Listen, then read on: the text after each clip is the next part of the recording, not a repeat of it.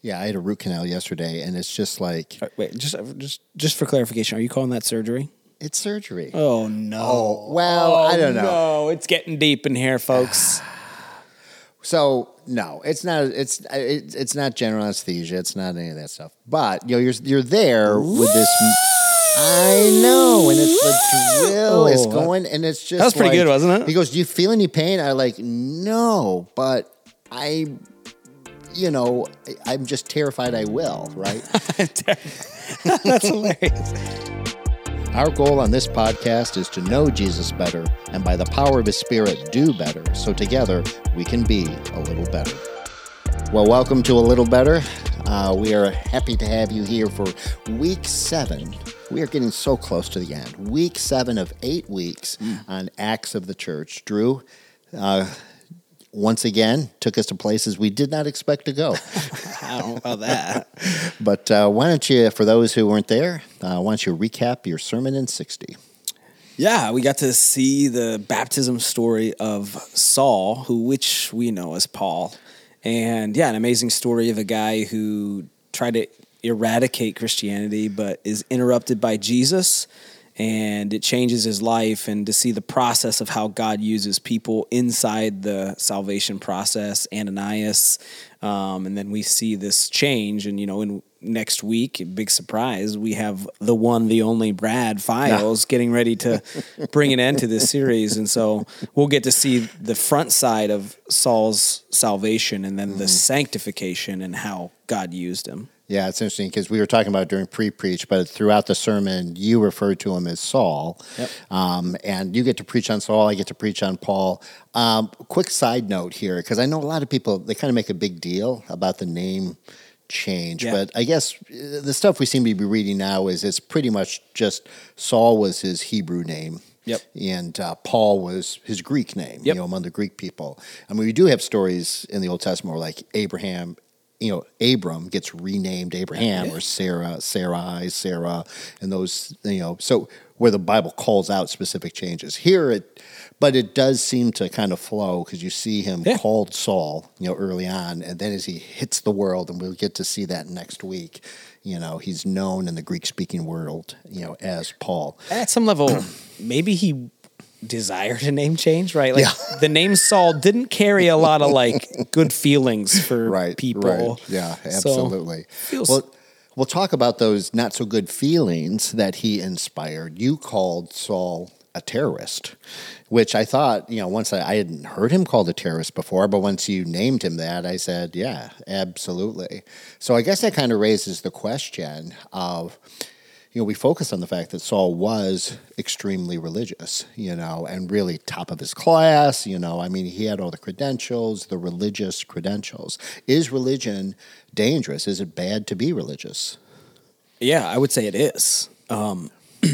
Religious in its definition of if you believe something that's false and you sell yourself out for it and it's wrong, it can be very, very dangerous. I think we see this all over our world, right? People believing something and being so sold out for it and doing things that you shouldn't do. It can be very, very dangerous. Again, that's why I think I even said this in my message, Jesus, God, is not after religious people.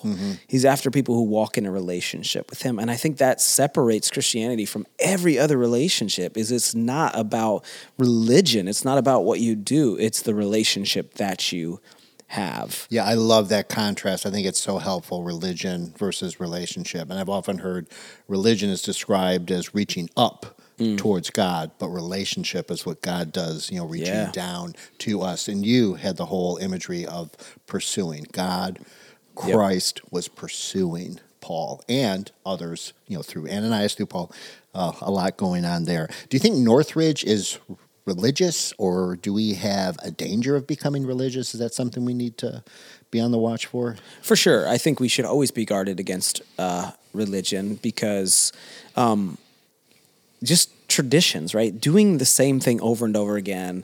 And don't hear me out.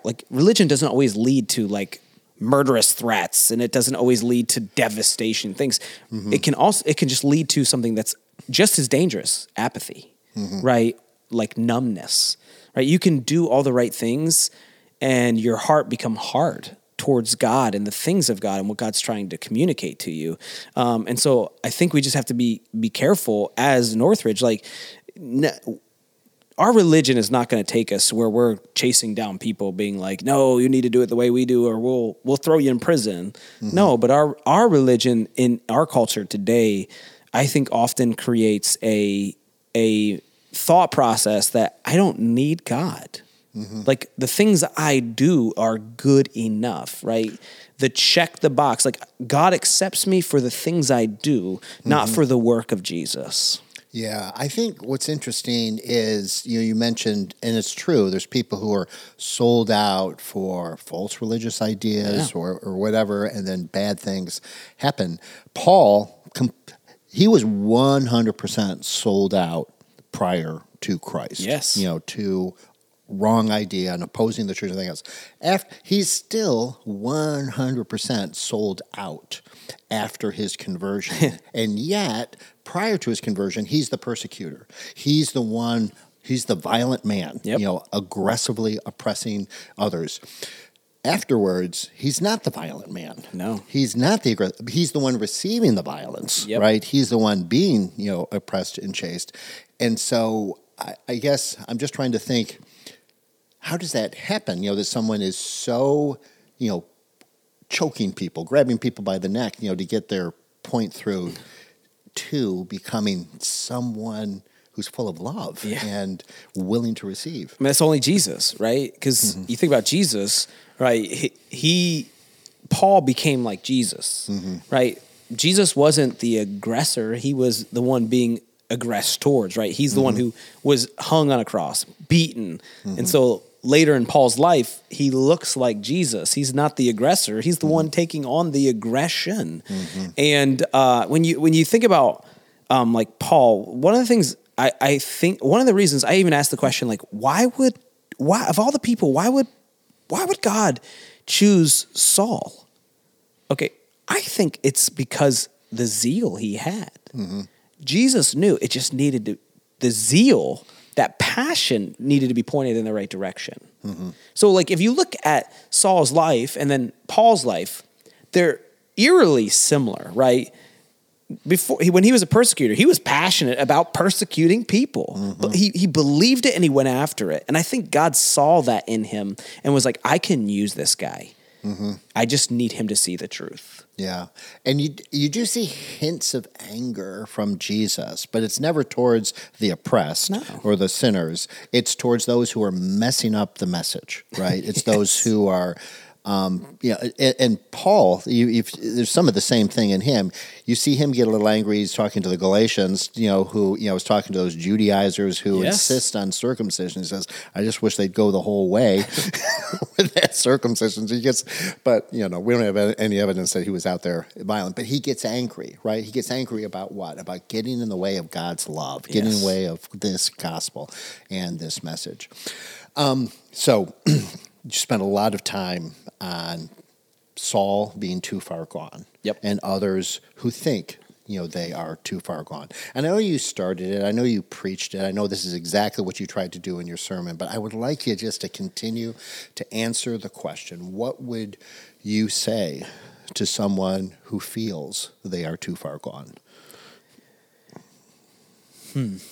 I think when you feel that way, you don't fully understand how God loves you.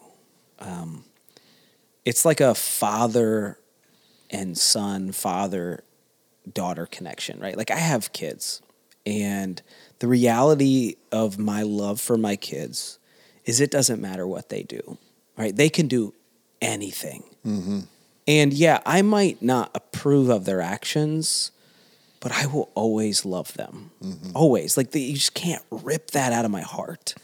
And in that same way, but much stronger, much more perfect, God feels that way about you.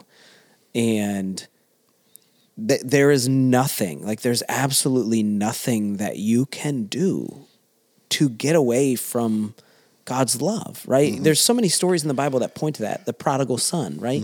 What does the prodigal son do? He squanders.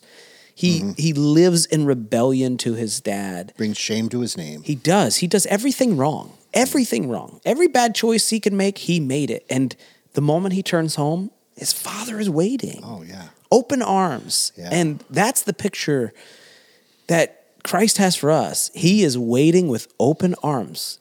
He wants you. Yeah. Can I expand this question just a little bit with... you are the host, Brad. You know that, right? I get to do this. That's the power that I have. So I often say things like, what would you say to... And I just said that. So what would you say to someone who thinks they're too far gone? But I'm going to say, what would you say to me? Because it got personal for me, in the sermon. When is it...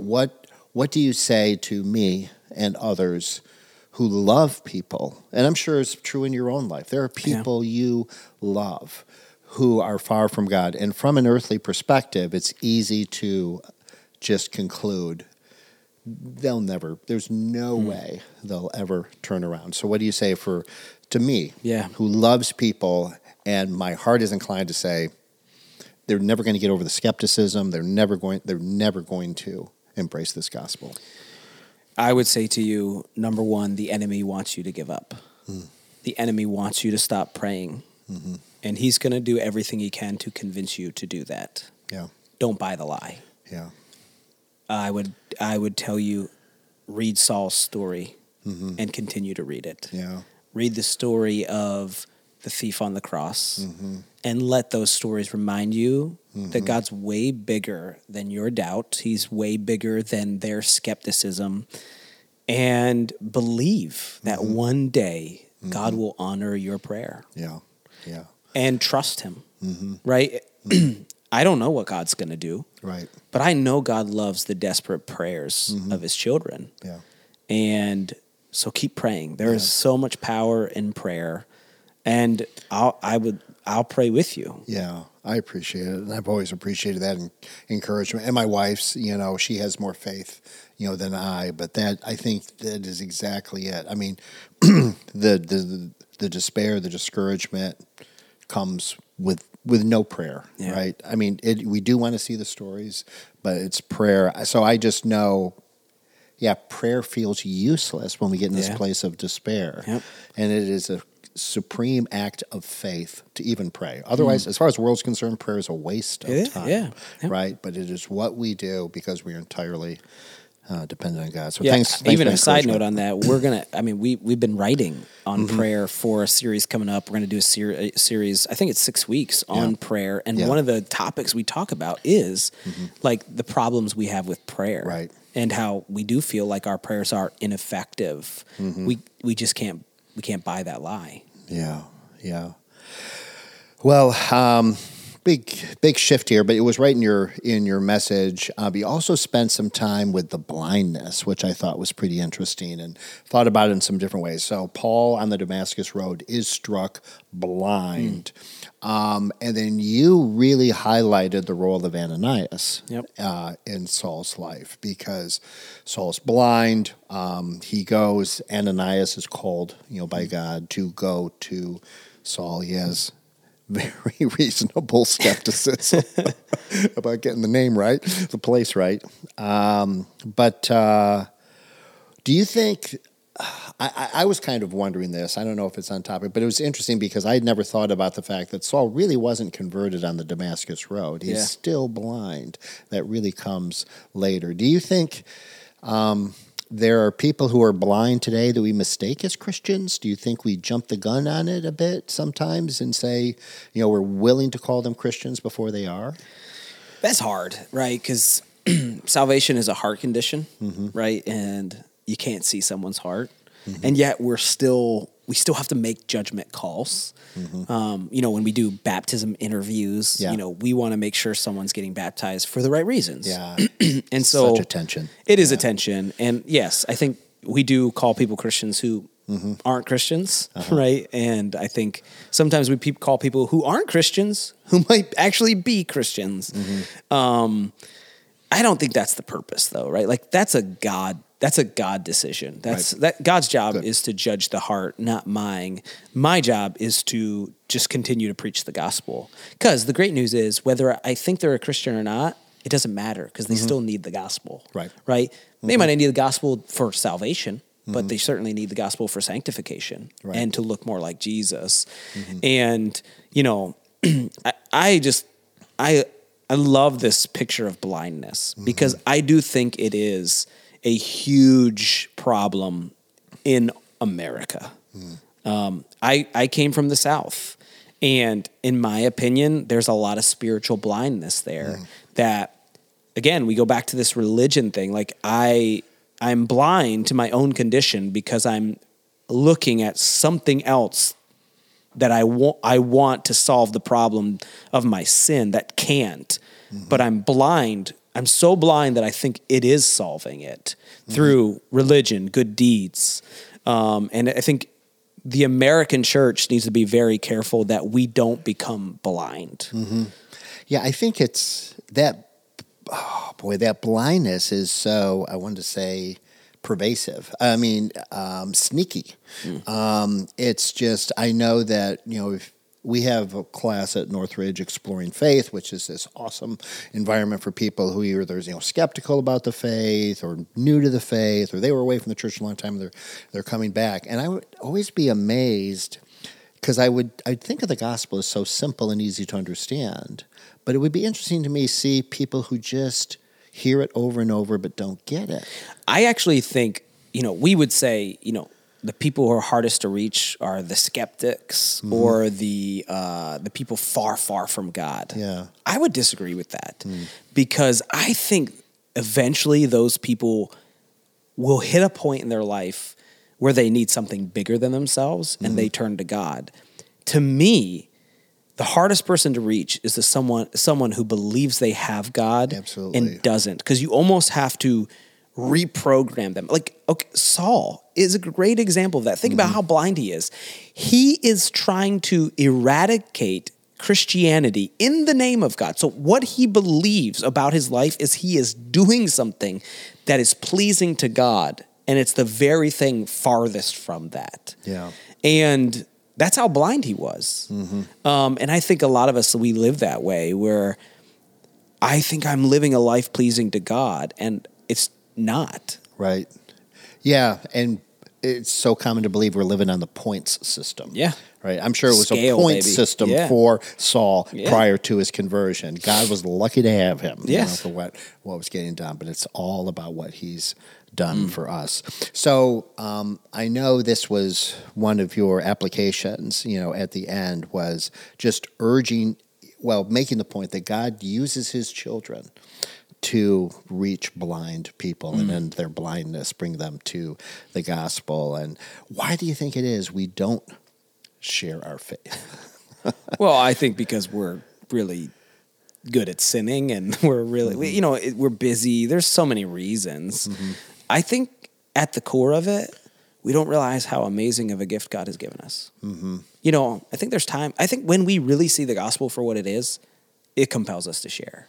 But I think in the busyness of life, raising kids, going to work, you know, hobbies, we forget how amazing the gospel is. Like, I genuinely think at the core, if we truly understood, and here's why, if we found the cure to cancer, there is no way we wouldn't tell people about it. Right. We'd be a monster. Because there is so many people suffering and dying, families being destroyed because they lose someone young, kids who don't have dads because of cancer, right? We would share it because it's great news. Right. The gospel is way better than that. And until we see that and grasp it and understand it in our heart and be reminded of it, we'll just go on our day.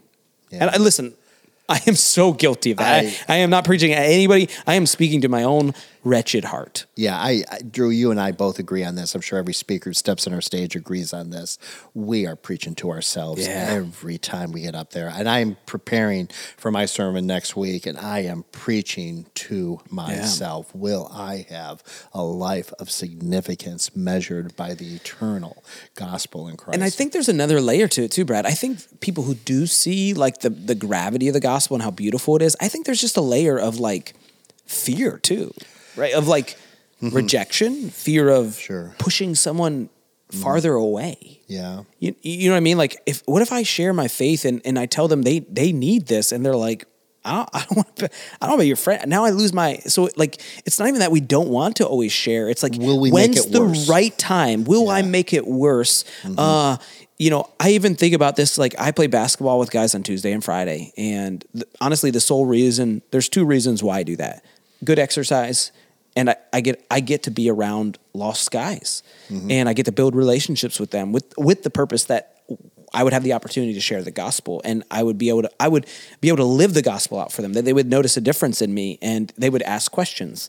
But I even wrestle like, okay, when these guys know me, they know I'm a pastor. Do I wait for them to ask, to be curious, or do I invite them? Do I talk about Jesus? Like, there's all these tensions, but I think at the core, we have to get excited and realize what the gospel is and how good it is. Right. And then out of it, let the Spirit, we talked about the Spirit a lot, guide us. Like, hey, when he whispers, now's your time. Yeah. Go, do.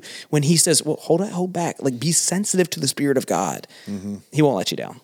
Yeah, I think what you said about just life, you know, sort of becoming so routine and us losing the big picture. I remember seeing Titanic in the theater many, many, many years ago, and Karen and I were sitting there watching that screen. And at the end, when the ship was sinking and all those people were dying, it just gripped my heart. I said, I need to go out and share the gospel. Yeah. I mean, it was just to see that we live, this world is a sinking ship, and there is a rescue available. And I think that is what consumed Paul was, you know, how he found the cure to cancer, and he was going to share it with the world. He found the cure to something much worse, sin, and shared with the world. And how amazing is that God uses us? Yeah. Like, at some level, I'm like, God, I wish you would just take care of it. You know what I mean? Like, just boom, everybody gets it. But like, God uses us. How amazing is it that we get to be a part of sharing the greatest story in history, the most powerful story in history? That's a burden that should sit on our shoulders. Yeah, absolutely. Well, listen, thanks again for that great, journey and that wonderful time in the life of, you called him Saul because he went by that quite a bit. I'm going to call him Paul next week. Yeah. When I bring it home, we'll have week 8 of Acts of the Church, where we get to see the legacy, the impact, what became of that guy, the Apostle Paul.